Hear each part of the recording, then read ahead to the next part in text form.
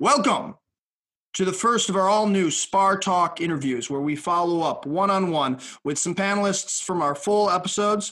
And who knows, maybe we'll do some standalone interviews with those persons of interest that don't quite make it to the panel. And today we have our Trump voter from episode 1 of season 2, 2020. Andrew Ackner. He's an athlete and entrepreneur. Andrew, thanks for coming back and talking to me. No problem, man. Thanks for having me. Andrew, it's been over a month since the election, and especially given everything that's happened, I was very curious about your takes on a few recent developments and wanted to ask you a question or two that didn't occur to me on the day. But first, I'd like your honest assessment of the discussion we had.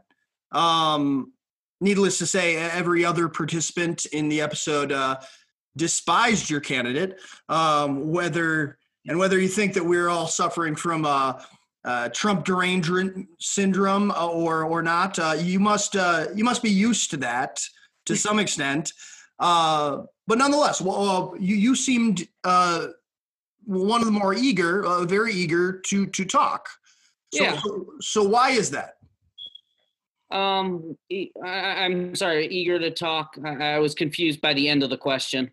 You seemed eager to have this discussion. You returned your questionnaire before anybody else, and even when I thought that we had a dropout that was probably going to derail the whole thing, you found a fill-in in pretty short order.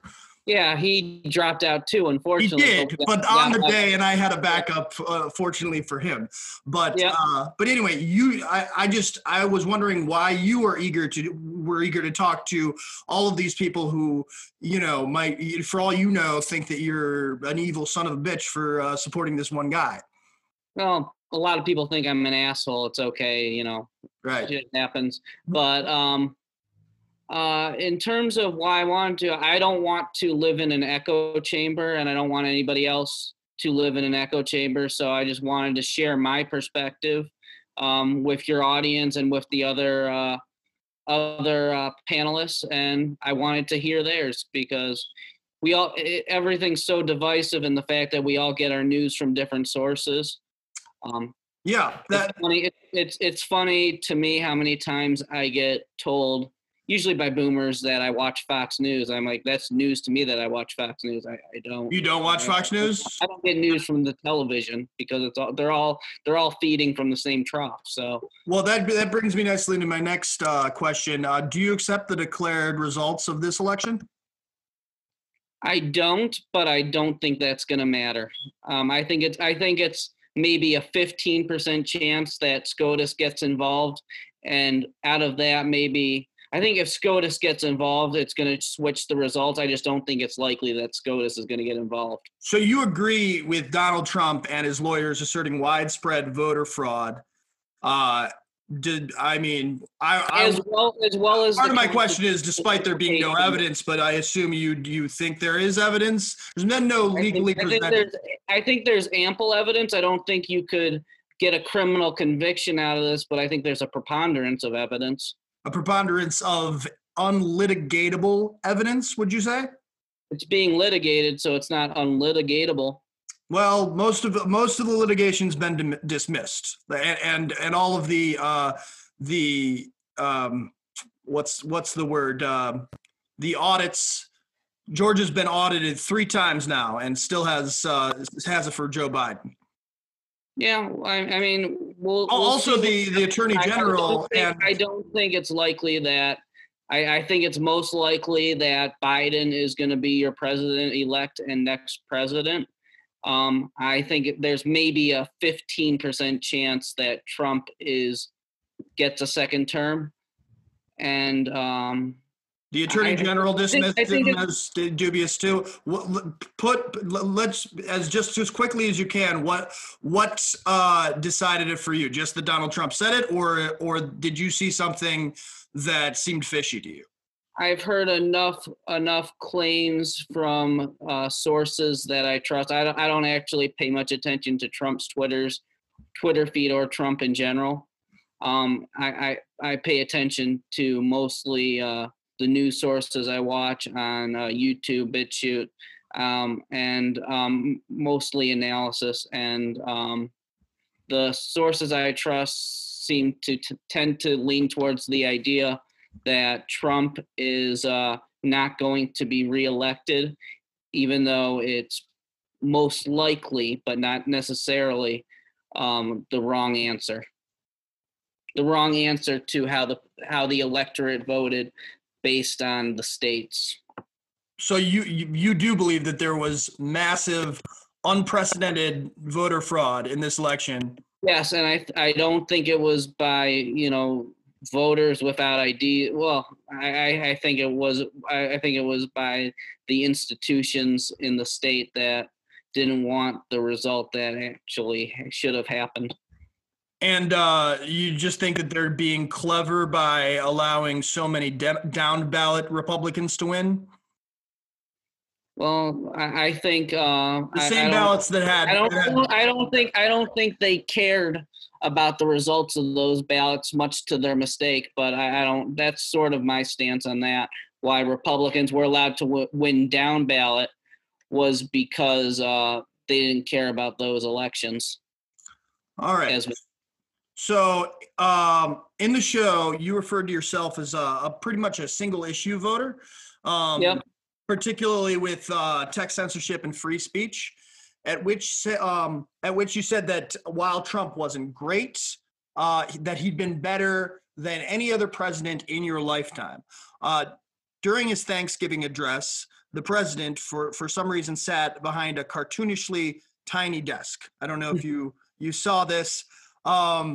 He had, and he also appeared to have a padded behind in some pictures, inspiring the top trending hashtag on Twitter, Diaper Don.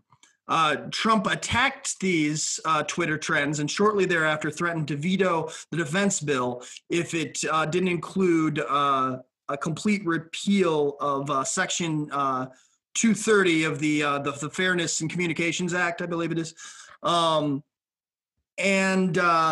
This would essentially, if it was repealed, make big tech platforms full publishers, right? Subject to liability for what their users post, and in my view, could potentially make them much more censorious as a result. First off, would you call yourself a free speech absolutist? For everything that's included in free speech, absolutely. And then, so how does this? I wouldn't count speech to incite, and what they call fighting words. I wouldn't call that, and harassment. The exceptions to free speech that don't really count as free speech because you're violating other people's. The generally accepted ones, but even people I think that accept that, but are pretty strict on everything else, I would say probably would a lot of them would define themselves as absolutists. So if so, how does this move from Trump gel with that?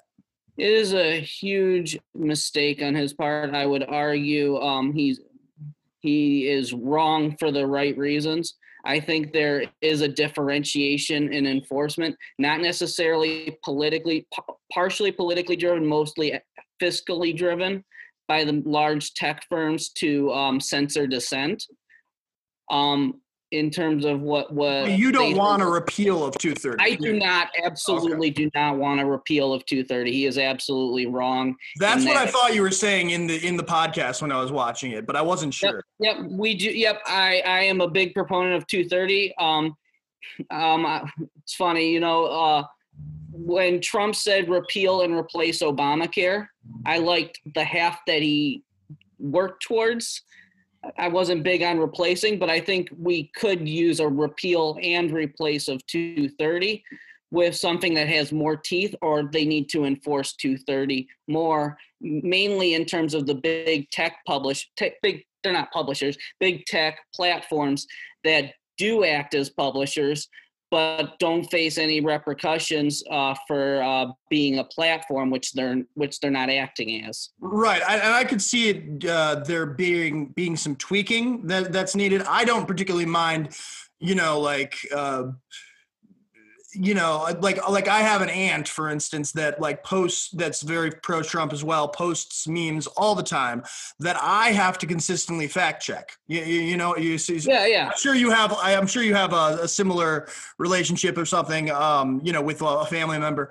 I don't like people who just post memes in general. Yeah. So when Facebook started saying that, like, very similar to George Carlin, I don't.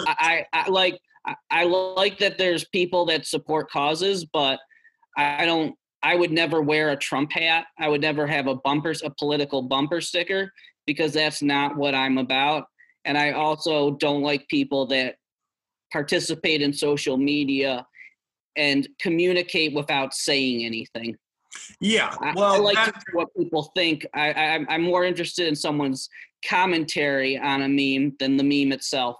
see, well, that's definitely my aunt. I have it on good authority. I mean, she has said as much to me that she doesn't even read some of these things that she passes on, and so I just have to, like, well, hopefully this won't be passed on as fact, and that's an area where I do like some of the Facebook fact checking, because it takes a little bit of the effort off of that. I think that I think that all of 230 could use some tweaking, but Yeah, as you said, your big issue, your one issue was that you didn't want 230 repealed, and I don't think that I would be very surprised right now if Joe Biden repealed it, but Trump is holding up the defense bill, which, for all I care, he can hold up the defense bill forever. I don't give a shit about the defense bill, but he's holding it up specifically so that it is repealed. If you knew he would have done that before you had voted, would that single issue have flipped your vote?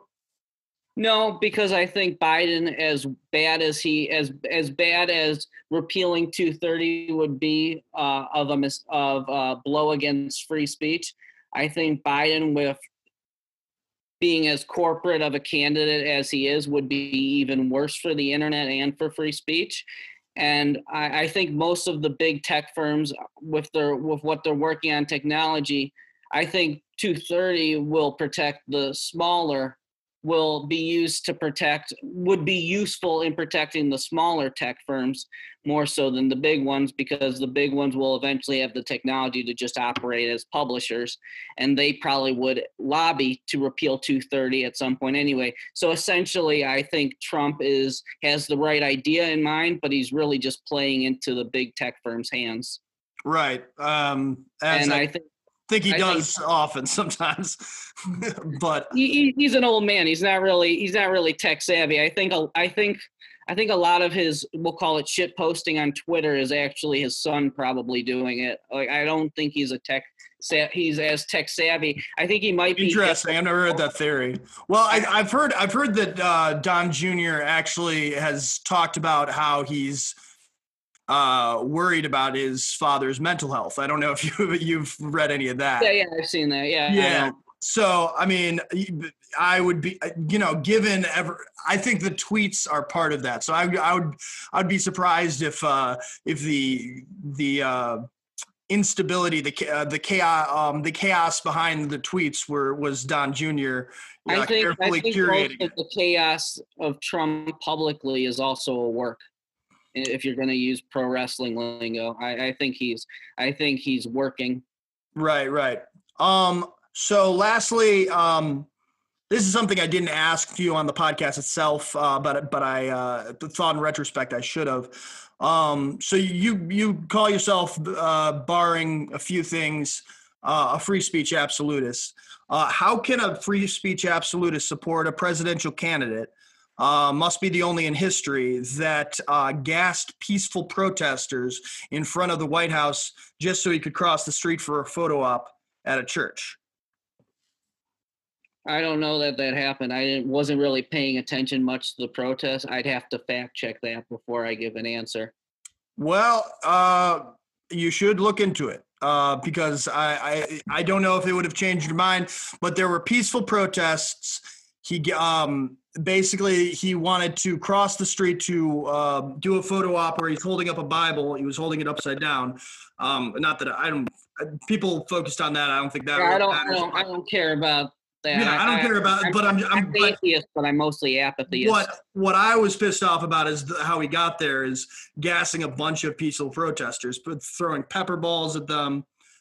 I would encourage you to look into that. I'll look into it, but I get the impression based on what you're telling me is they probably tried to disperse the crowd so they were a safe distance for security purposes, and then the crowd refused to leave. So there is a gray area for that. I think you should look in, Andrew. I will look into it before. Yeah, I think you should look into it before you get too much on the record on, because this is one thing. I mean, and I do believe that we should have pretty strict free speech standards online, particularly because of all this. But we had people we had unmarked vans with feds coming out of it in Portland, grabbing people up, not reading them their rights, all directed by the Bush administration during the protests. I would definitely focus on these protests because, especially as someone who thinks that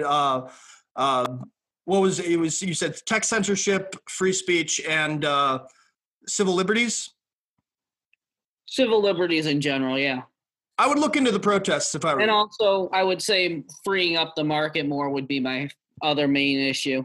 Sure, but I'm saying that look into what some of the violations that the police committed during these protests, and I would say that that is a fight that I've not seen, for instance, libertarians absent on, but virtually absent on.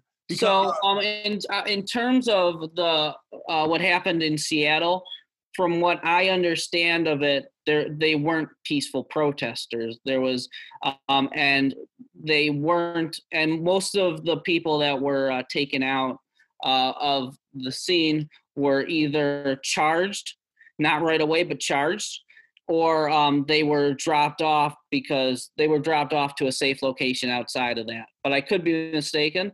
Well, in terms of police, I didn't bring up Seattle. You were talking about them taking them in unmarked vans.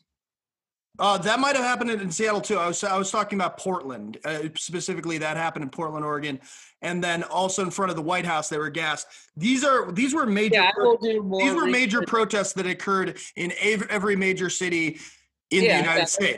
So I wouldn't be surprised. I'm sure that some of there was some violence, there was some robbery, whatever. It was an insanely large protest. So, but I'm saying like I'm not like people rob people all the time and like take advantage of chaos or whatever. I'm not excusing that by any means, but I will say we're not paying them taxes to not steal things. Exactly, and I'm not a thin blue liner. I definitely have an aversion to police, mainly because we have too many bullshit laws that shouldn't even be on the books, let alone enforced. Sure, yeah.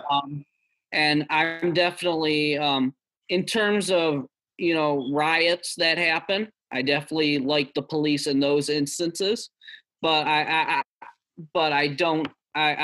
not a police defender, for whatever they do.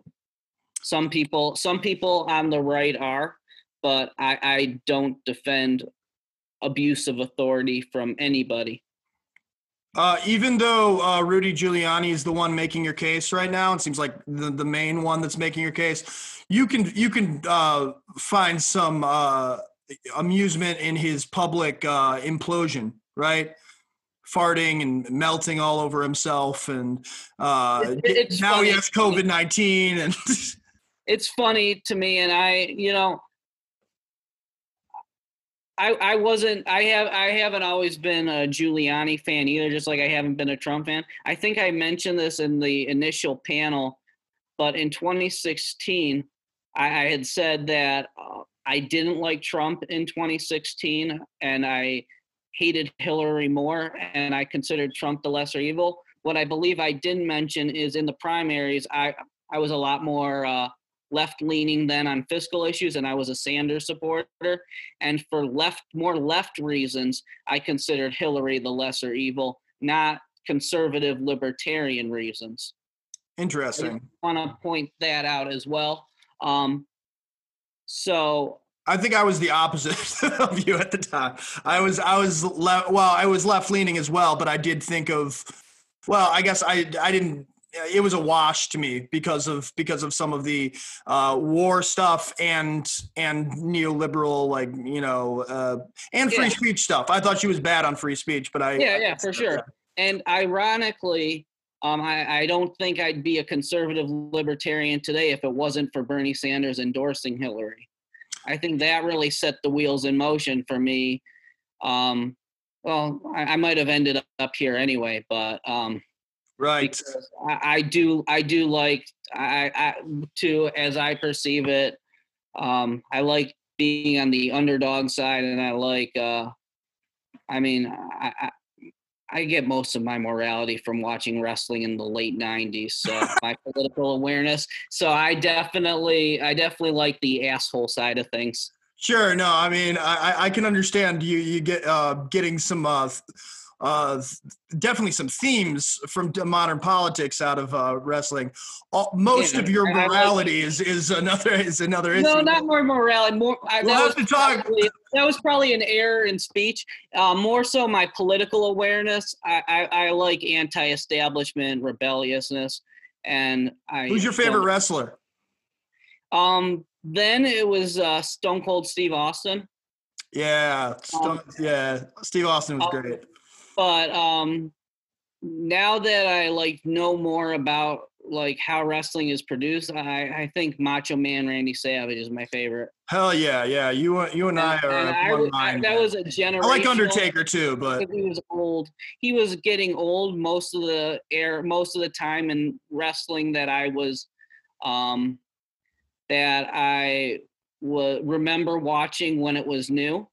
Because I was born in '90, right? So, right. But Macho Man, after watching his old promos from the '80s and some of his work in earlier WCW. Oh yeah, him and Hulk Hogan. It's just like I hate Hulk Hogan, but it's like the most like pulpy era of wrestling ever, right? Yeah. Well, Andrew, thank you for being the first one-on-one of our one-on-one Spar Talk interviews. Out of our panelists, we probably asked the most of you, and you delivered like a champ. Thank you. Man, I appreciate that. Appreciate you. See you next time.